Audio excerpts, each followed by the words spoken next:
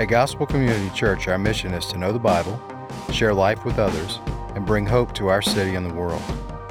You're listening to the Gospel Community Church Sermons Podcast, where we go through books of the Bible, verse by verse and line by line, to hear the truth that God's Word has to encourage, discipline, and bless us in our daily lives. My name is Kurt McDonald. If you've not had an opportunity to meet, I am one of the pastors here at the church, and this morning it is my great privilege to bring to you God's holy, inspired, and inerrant word. May He add His blessing to it. Last week, we began this series on the minor prophets, and we're doing this series kind of in a unique way for us, and it's a unique series for kind of two reasons. First being, usually we endeavor to go through one book at a time. We live with that book. We stay with that one book. We go line by line, verse by verse through that one book, but during this series, we're going to endeavor to go through 12 all at once, and so it's a little bit unusual in that way.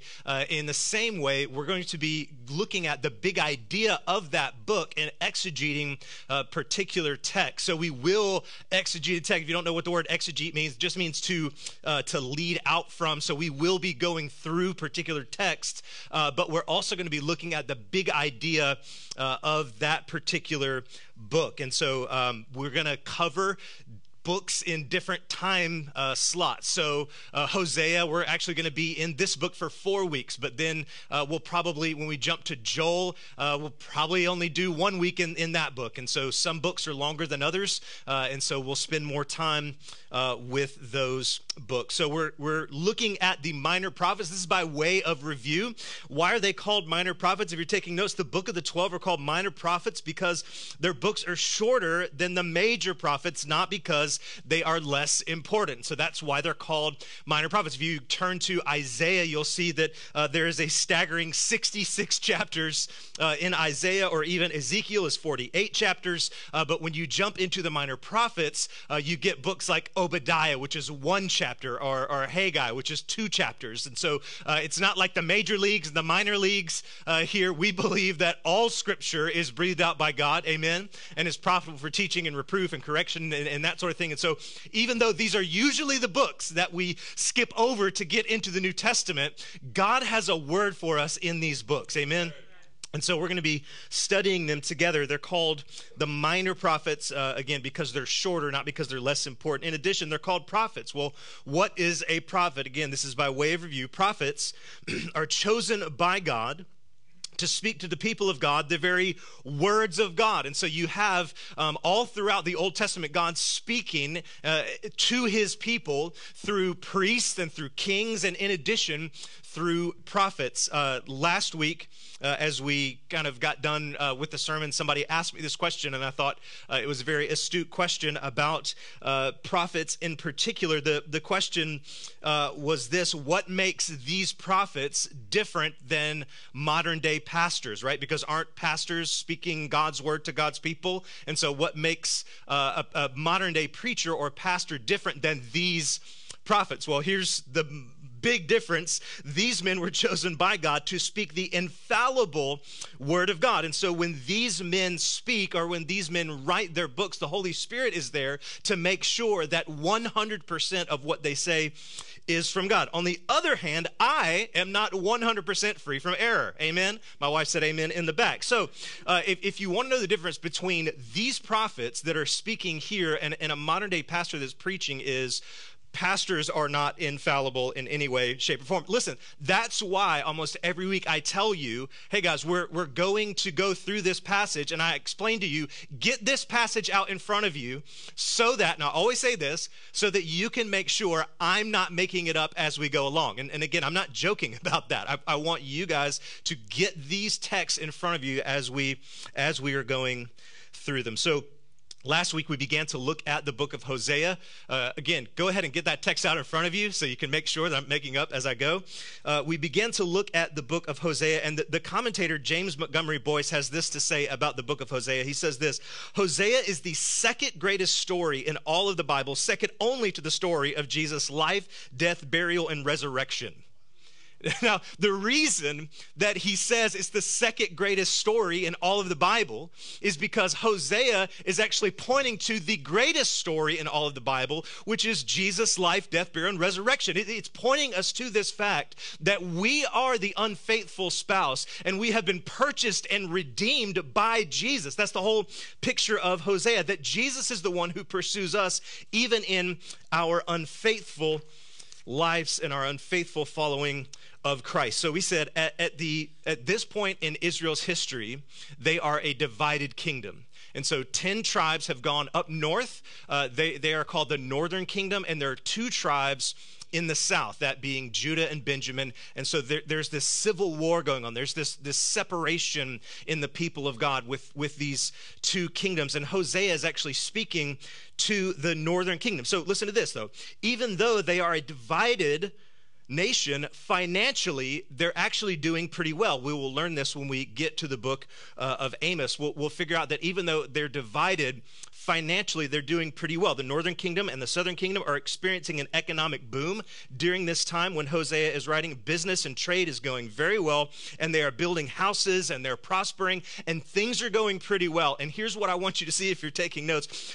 Where comfort and ease increase, our dependence on God seems to decrease.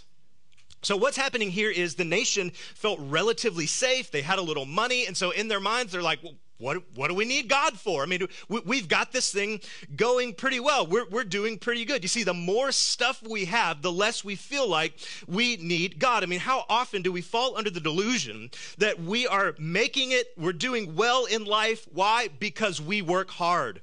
How often do we fall under the delusion that I built my career because I have that I never give up type of attitude and spirit? How often are we living under the misconception that the cars that we drive, the houses that we live in, the food that we eat are all because we have earned it? When things are going well, when we are comfortable, when there's no kind of big explosions going in our life, that's usually the time when we forget about God. He kind of becomes this distant memory. We don't need him. It's only when things blow up in our life. It's only when there's tragedy that we run to God. And this is exactly what's happening with the nation of Israel. Things are going well for them. They're comfortable. The economy is going well. Their military is doing pretty good. It's protecting them from these foreign enemies that are trying to attack them. And so because of that, they've shifted gears, moving away from God, and are looking to these other gods, these other Baals. Baal is the kind of the male god, and then there's Ashtoreth, which is kind of the female counterpart to Baal. And so they're looking to these other gods and entering into these pagan practices precisely because they are comfortable. If you're taking notes, comfort makes God a fuzzy memory, which is why he asks us to do uncomfortable things. God is going to ask you to do uncomfortable things. And precisely the reason that he's asking you to do those uncomfortable things is because when we are comfortable, when the bank account is full, when there's no sickness in the house, when things are going well, God becomes a distant, fuzzy memory. And so God often calls us into difficult things and difficult situations. Why? Because he wants us to understand our dependence on him. It's not that we're not dependent on him when things are well. We actually are. What he's trying to do is show us that we actually are dependent on him in those difficult times. And so God is going to call you into difficult things and into difficult situations. I mean, church family, have you ever confronted someone about their sin? Well, that's pretty uncomfortable. Right? I mean, so God is going to call us into doing uncomfortable things. Church family, have you ever wept and prayed with someone who has experienced a miscarriage? That's painful. That's uncomfortable. Have you ever totally rearranged your entire budget so that you can live on less and so that you can give more? Have you ever decided in your heart to forgive someone who did not ask for it and did not deserve it? God's going to call us to do uncomfortable things. And the reason that he's calling us to do those uncomfortable things is precisely because he wants us to see that we are dependent on him. Do you remember the rich young ruler who came to Jesus and he says, what must I do to inherit the kingdom of God? And, he tells him, you got to go sell everything. And he goes away. He walked away. Why? Because Jesus was asking him to do this uncomfortable thing to show him how dependent that he really was. I mean, look, we're about to step into this age in our church where we're going to celebrate 10 years, and things are going pretty well for our church. And so I wonder if in the beginning years when we were just trying to get it up off the ground, you remember how we prayed, church family? Do you remember how we called out to God to bless our church, to grow our church, how dependent we felt? I wonder if 10 years later we're still that dependent and still that prayerful, asking God to do those things for our church. We can't get comfortable. We can't get comfortable. So the nation of Israel, in the midst of their prosperity, giving way to comfort and consumerism, they adopted these pagan gods and pagan practices. And so in the midst of all of that was happening in the nation, God calls Hosea to do a very uncomfortable thing. God calls Hosea to do a very painful thing, precisely because everyone was so comfortable. What God calls Hosea to do is crushing to him. He calls him not just to marry a prostitute, but to love her. To love her. It wasn't just out of duty, like he just had to go do it, and so he goes, and they go to the court and they say the thing, and then they live totally separate lives. No. The calling on Hosea's life is not just to marry a prostitute, but it is to love her, even though she is going to be unfaithful to him, even though she's going to walk out on him, even though that she's going to leave him with the kids and go do her own thing. He is called to love her. And what God is doing, he's doing two things. He is showing the nation what he is like. He is the loving father. He is the loving husband who chases after an unfaithful spouse. So he's trying to show the nation through the life of Hosea what he is like. In addition, he is showing the nation what they are like. They are the unfaithful spouse who is running away to these other gods. This is exactly what he is calling Hosea to do. He is calling him to do this very painful thing, this very uncomfortable thing. And so right by the outset of this very book, we can learn this. If you're taking notes, God will lead you into places you do not want to go to shape you into what you could never be on your own. He's calling Hosea into this painful thing, into this thing that's going to crush him, this thing. I mean, if you were to ask Hosea, do you want this calling, Hosea? Hosea is going to say, no, I don't want this calling. But he still places this calling on his life, and he's bringing him into something that he does not want to do. That's exactly what God is doing to Hosea.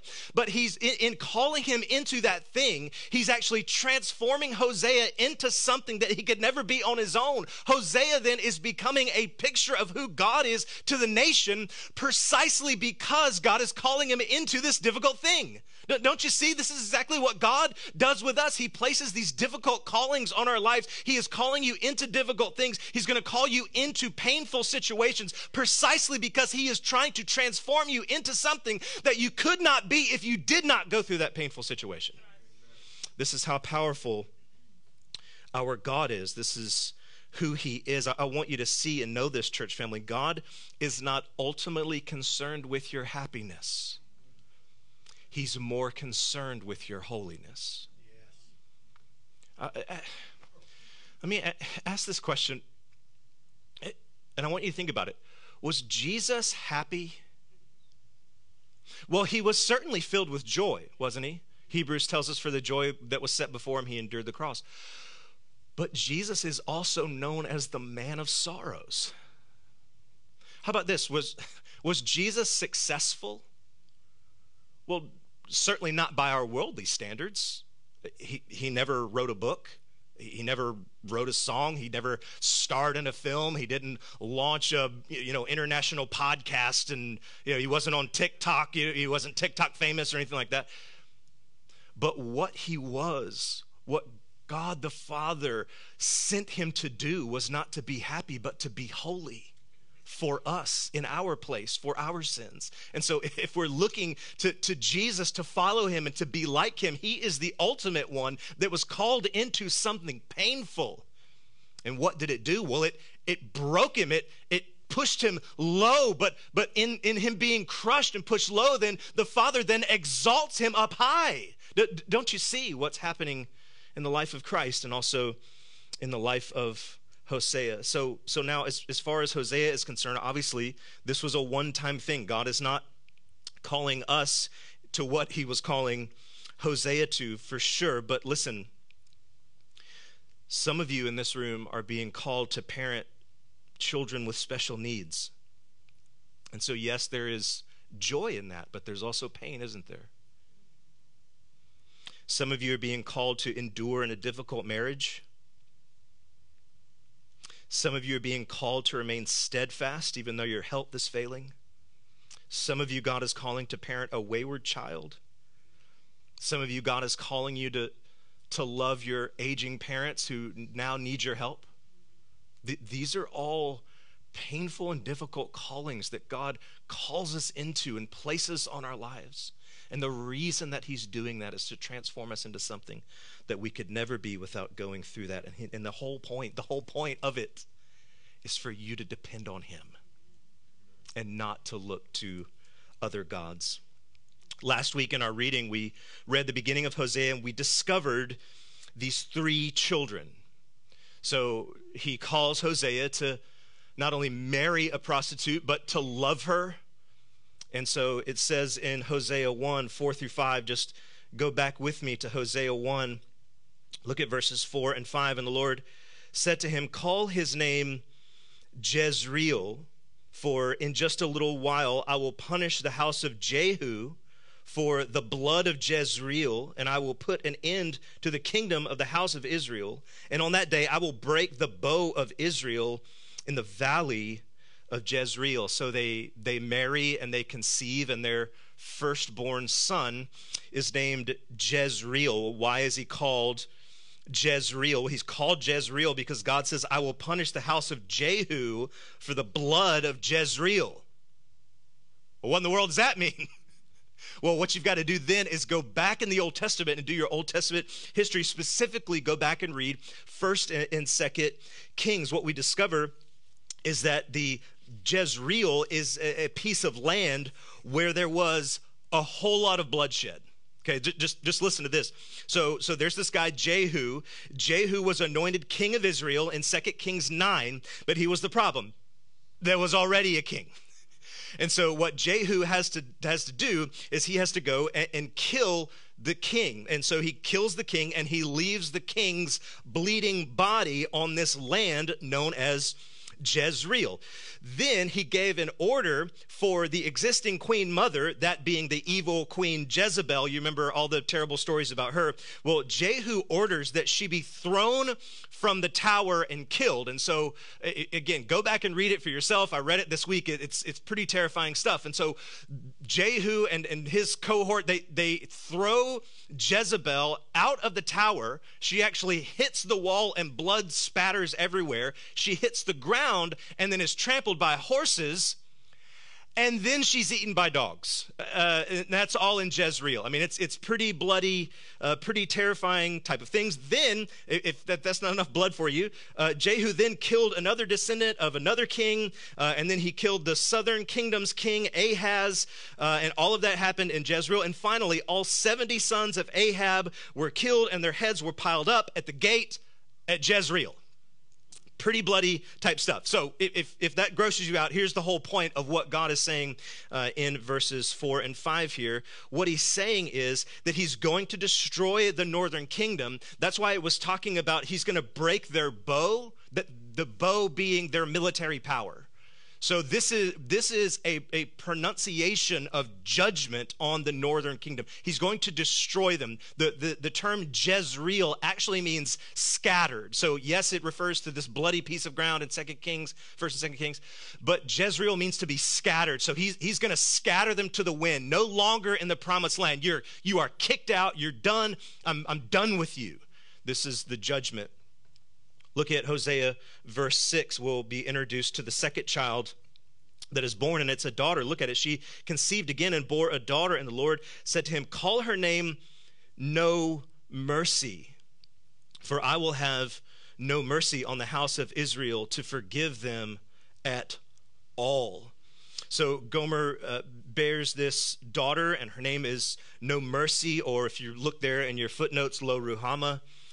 What God is saying here is, gone are the days of mercy and forgiveness. I'm done with you. You've turned your back on me. You've chased after these other gods. Go have them. I'm done with you. And then the third child is born. Again, look at Hosea 1, 8 and 9. Says this, when she had weaned No Mercy, she conceived and bore a son. So it's a boy first, and then a daughter, and then they have a third son. And the Lord said, call his name Not My People, for you are not my people, and I am not your God. This is almost a reversal of the covenant. Repeatedly in the Old Testament, God says time and time and time again, I will be your God and you will be my people. This is the covenant language that he has given to them. And so here, this third child, he tells them to name it this, to almost reverse the covenant that he had made with them for them to be his people and for him to be their God. He has changed all of this. He's flipping all of this on its head. And so this is what's happening with these three children and as their names are given. And so this is what is going on in the text. Now, as we move on into chapter 2, what we're going to discover is that Gomer actually adds insult to injury. So what you see there in the text, when Jezreel is born, it says that she bore him, that being Hosea, a son. The other two children, it just says that she had them, this promiscuous woman. And so we're almost left to believe, and if you read the rest of Hosea, it's pretty explicit that these children are not Hosea's. Yet what we discover at the beginning of chapter 2 is that Hosea is caring for them, and she's gone. Hosea is there with Jezreel, which is definitely his, but then he has Lo Ruhama and Lo Ami. They're there with him, and she's off with another lover. And to make matters worse, she is attributing all of her wealth and all of her needs being met, she is attributing it to her lovers when it's actually Hosea that is providing for her. Look at verse 5 in chapter 2. For their mother played the whore, she who conceived then has acted shamefully, for she said, I will go after my lovers who give me my bread and my water, my wool and my flax and my oil and my drink. She's all this stuff, the wool and the oil and the flax and the wine and all these gifts my lovers are giving to me. But skip down to verse 8. And she did not know that it was I who gave her the grain, the wine, and the oil, who lavished her with silver and gold, which they used for Baal. Can you get this picture in your mind of the love that Hosea has for Gomer? There he is. He's walking in the city streets, and maybe somebody comes up to him and says, Hosea, have you heard what's going on with Gomer? And he says, no, I haven't heard. She left me for another lover, and I'm taking care of the kids. And the guy says to him, well, you got to know this. The guy that she's with, he can't provide for her. She doesn't have food to eat. She doesn't have any dresses to wear. She's absolutely destitute. And in love, do you see what Hosea does? He goes and he gets a basket filled with food and wine and clothes and money, and he goes. I mean, just imagine him walking up to the door of his wife's boyfriend's house and knocking on the door, and the man comes to the door and he says, who are you? And he says, is this the house of Gomer, the daughter of Diblaim? And he says, yeah, what's it to you? He says, this is for her. And he gives the man the gift.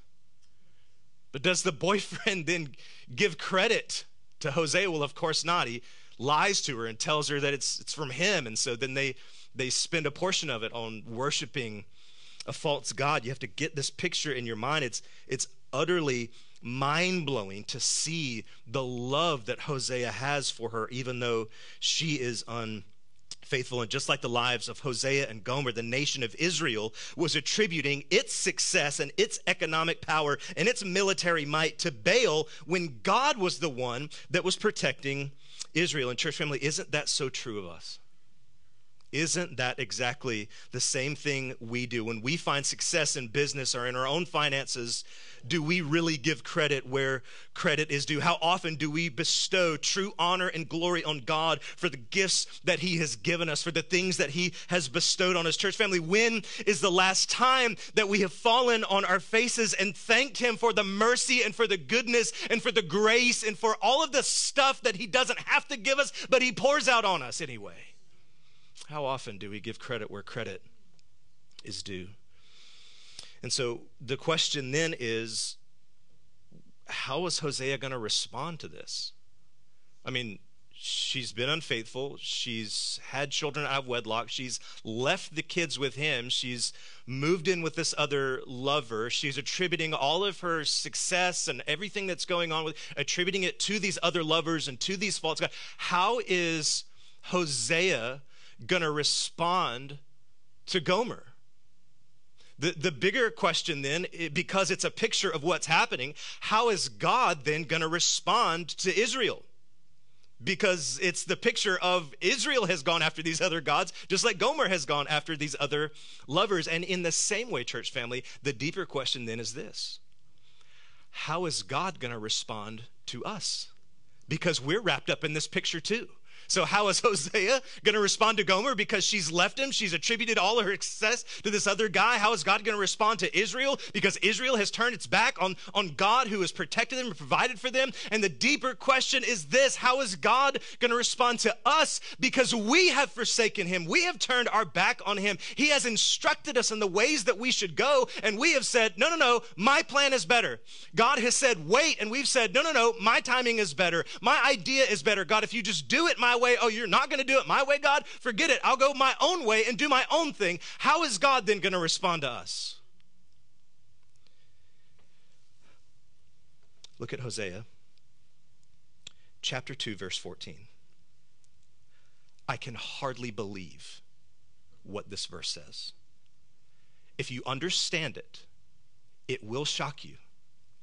If you see how God then responds to us, if you see Hosea responding here to Gomer, if you see God responding then to the nation of Israel, if you see God then responding to us in this verse, it will break your heart in the best kind of way. Hosea chapter 2, verse 14. Therefore, behold, I will allure her and bring her into the wilderness and speak tenderly to her. I can hardly believe that. If you understand the love of God, he is allured. Hosea, his thought process here is not, forget her, I'm done with her. He says, no, I'm gonna allure her. I'm gonna bring her back. God says to his nation that has turned his back on him, that is attributing its economic power and success to all these foreign gods and is forsaken the way that God has laid it. God says, no, I'm going to allure. These are my people. I'm going to bring them back. I'm going to lure them back. Look at what it says. It says, therefore I will allure her and bring her into the wilderness. No. Leave her in the wilderness, right? Like, don't allure her back. Forget her and leave her in the wilderness. But it says, I'm going to allure her and bring her into. What does that mean? He's going to bring her into the wilderness. Well, think about when the nation left Egypt and they enter into what? The wilderness. And so the wilderness is not as if he's just leave her. He's not leaving her in the wilderness. That's not what he's saying at all. What happened to the nation of Israel when they were in the wilderness? Well, they were protected by God from foreign enemies that tried to come and attack them. They were provided for by God because there was manna from heaven, water from a rock. He took care of them like every step of the way. They were protected. They were provided for. And there was this promise. The promise was, you guys are on the way to the promised land. So they were protected, they're provided for, and there was a promise all in the wilderness. And so what he's saying by alluring her is he's saying, I'm going to allure her into the wilderness to be with me because I'm going to protect her, I'm going to provide for her, I'm going to give her this promise. I will allure her and bring her into the wilderness and speak tenderly to her. This is This is a lover speaking to another lover. This is the embrace and the sweet nothings that we say to each other. We whisper into each other's ear. This is a tender love, and this love from God is going to an unfaithful nation. This love from Hosea is going to an unfaithful wife. This love that's coming from God and being poured out on us is coming to us, an unfaithful people. This is why the love of God is so incredibly shocking. It's just to read verse 14. I mean, when we understand the depth of our sin, we see the beauty of God's love. As a matter of fact, if you're taking notes, to diminish the ugliness of sin is to diminish the beauty of God's love. If you downplay sin, it's not that big a deal. I mean, it's your own sexual choice. It's however you decide to live your life.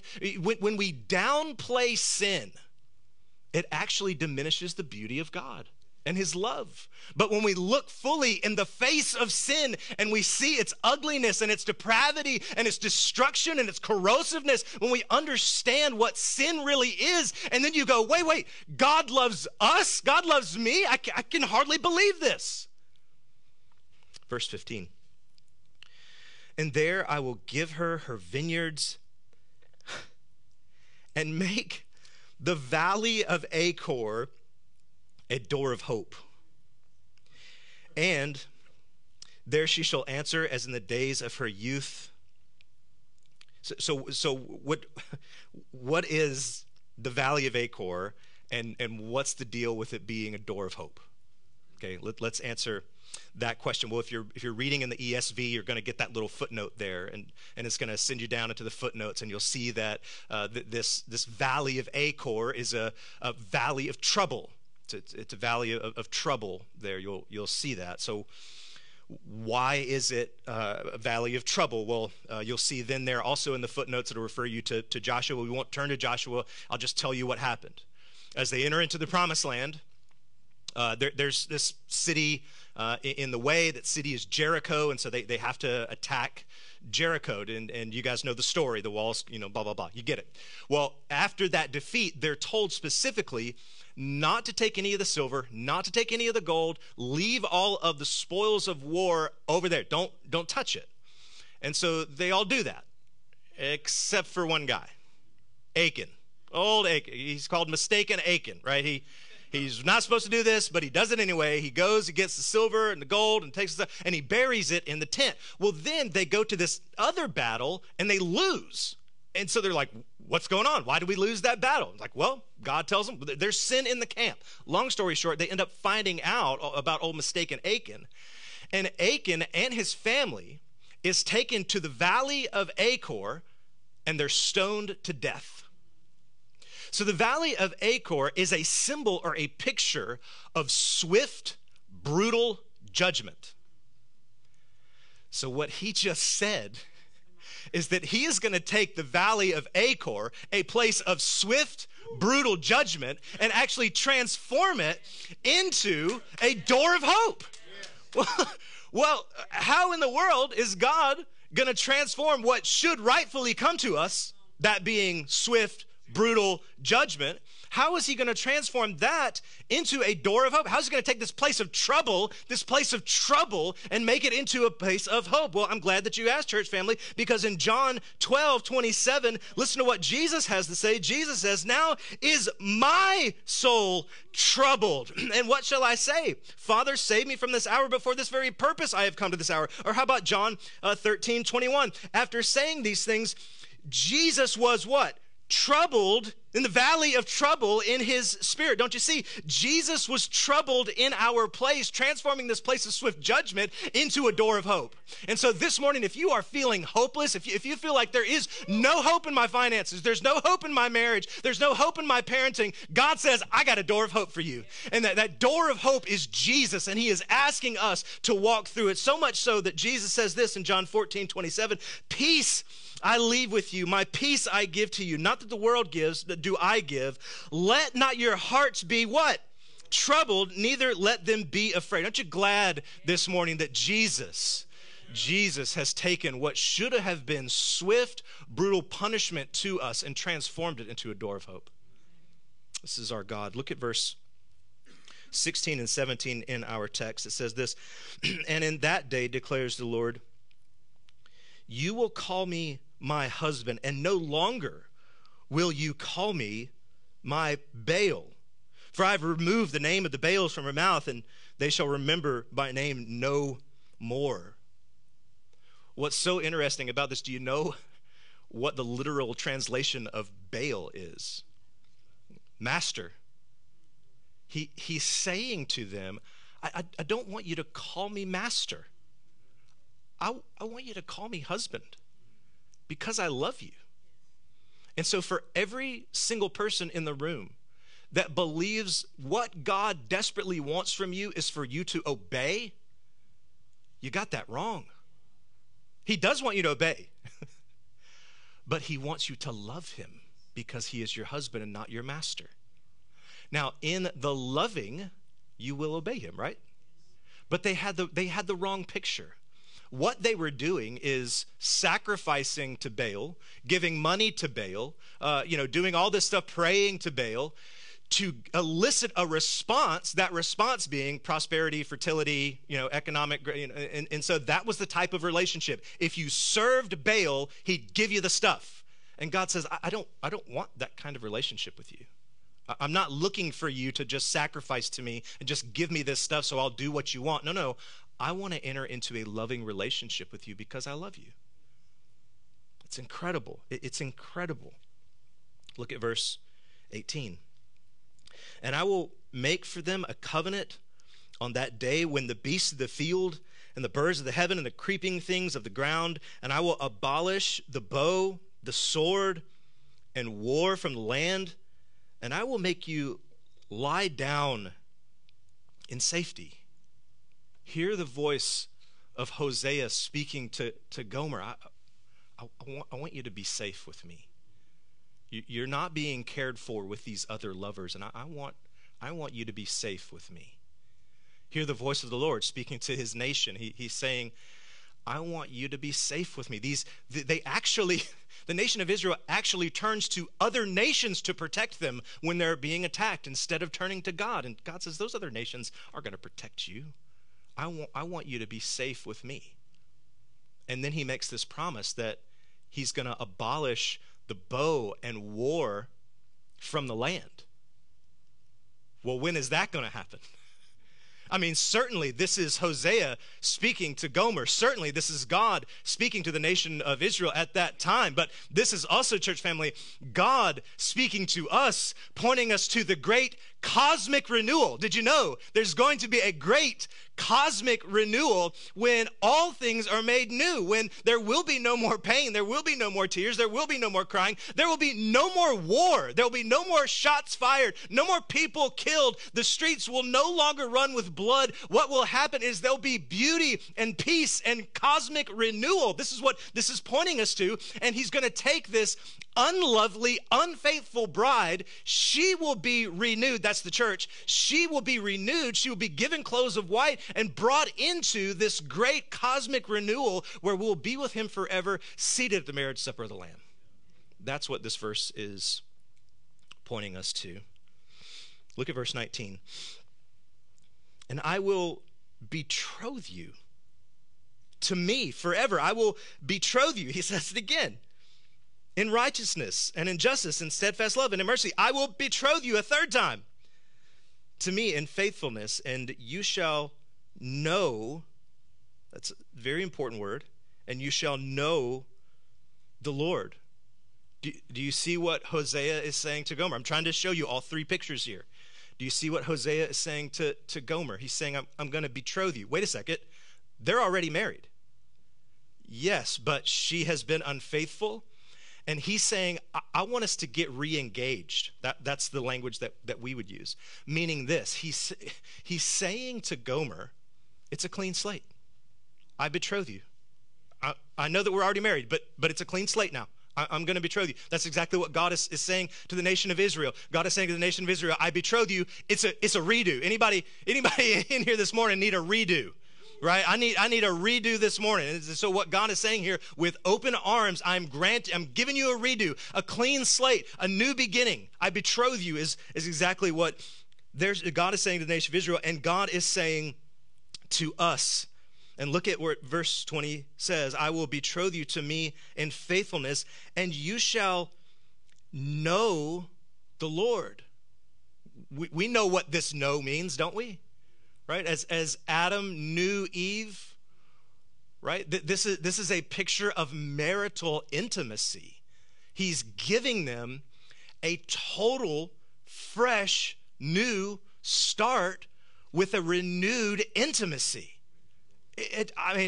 This type of love it's hard to fathom, but it's true, it's real, and it's there. And so, church family, here it is. Here's the point of the sermon. Usually I give you the point of the sermon at the beginning. Now I'm giving it to you at the end. Here's the whole point of the sermon. I want you to see the power of God's love changes our identity and restores us to a right relationship with him. That is the power of God's love. The power, it's so overwhelming, it's so shocking, it's so powerful. What God's love does is it changes our identity and restores us to a right relationship with him. So remember Jezreel? Remember Lo Ruhamah and Lo Ami back in chapter 1 that we looked at? Well, in the concluding verses here, the power of God's love actually changes their names. It changes their names. It's so incredible. Look at it. And here's what you have to understand. Names in the Bible are not just names. Like we go on, bestbabynames.com and we find whatever. That's not how it is in the Bible. In the Bible, a name is their identity. And so the power of God's love is actually going to change the names and change the identities of these three children. Look at it. And in that day, I will answer, declares the Lord. I will answer the heavens, and they shall answer the earth. And the earth shall answer with grain and wine and oil, and they shall answer Jezreel. There it is. And I will sow her for myself in the land, and I will have mercy on no mercy, and I will say to not my people, you are my people. So remember, I told you, Jezreel means to be scattered, right? He said, I'm scattering you out of the land. Forget it. Like that's why your name is Jezreel. But here it's reversed. It's renewed, right? His name is Jezreel, but it doesn't mean scattered away. No. This is scattering of fertile seed to grow and produce. Do you see that? And in that day declares the Lord, I will answer the heavens, so on and so forth. The earth shall answer the grain and the wine and the oil, and they shall answer Jezreel. Look at verse 23. And I will sow her for myself, not scattered to the wind. No, scattered seed on the ground, which is fruitful and produces wine and grain and oil. He's totally renewed and transformed Jezreel from being scattered away into the wind to scattered seed in the soil, which is going to grow and produce. Or how about look, and I will have mercy on no mercy. Your name is not no mercy anymore. I'm going to have mercy on you. I'm not going to give you what you deserve, is what he's saying. And then look at this. I will say to not my people, you are my people. He is back to this covenant language of you will be my people and I will be your God. This is why Paul says in Romans 9:22-26, look at, this is the Apostle Paul repeating here what is said in Hosea. Look at Romans 9:22. What if God, desiring to show his wrath and to make known his power, has endured with much patience vessels of wrath prepared for destruction, in order to make known the riches of the glory for vessels of mercy, which he has prepared beforehand, even us who has called, not from the Jews only, but from Gentiles. All the Gentiles in the room said, amen. We're glad for this type of mercy. As indeed it says in Hosea, those who are not my people, I will call my people, and her who is not my beloved, I will call her beloved. And in that very place, it was said to them, you are not my people. They will be called sons of the living God.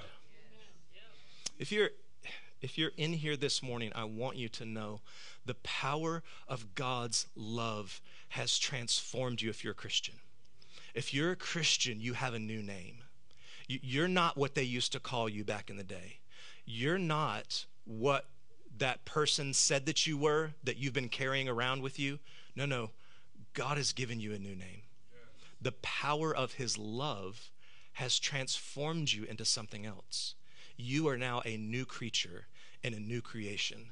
And that happens through the cross, and that happens through the power of God's love. Now, if this is how God responds to our unfaithfulness, how are we then to respond to his love? Well, we respond through repentance on our knees. And we respond this way, and let's say this in close. We respond to this type of love that has the power to transform. We respond to it this way. We respond to him as a loving husband, and we worship him as Savior and as friend. Let's pray. Oh God, we thank you for transforming Jezreel and transforming Lo Ruhamah and Lo Ami. We thank you for the love that transforms us into becoming and being something that we could never be unless you called us in to do and be in places that are difficult. And so, Lord, I lift up those who are hurting this morning. Lord, let them know that the power of your love has transformed them. God, take us to a place to where we don't look to you as master, but we respond to you as our husband who loves us. Oh God, make these things true of the people of Gospel Community Church. I pray this in Jesus' name. Amen.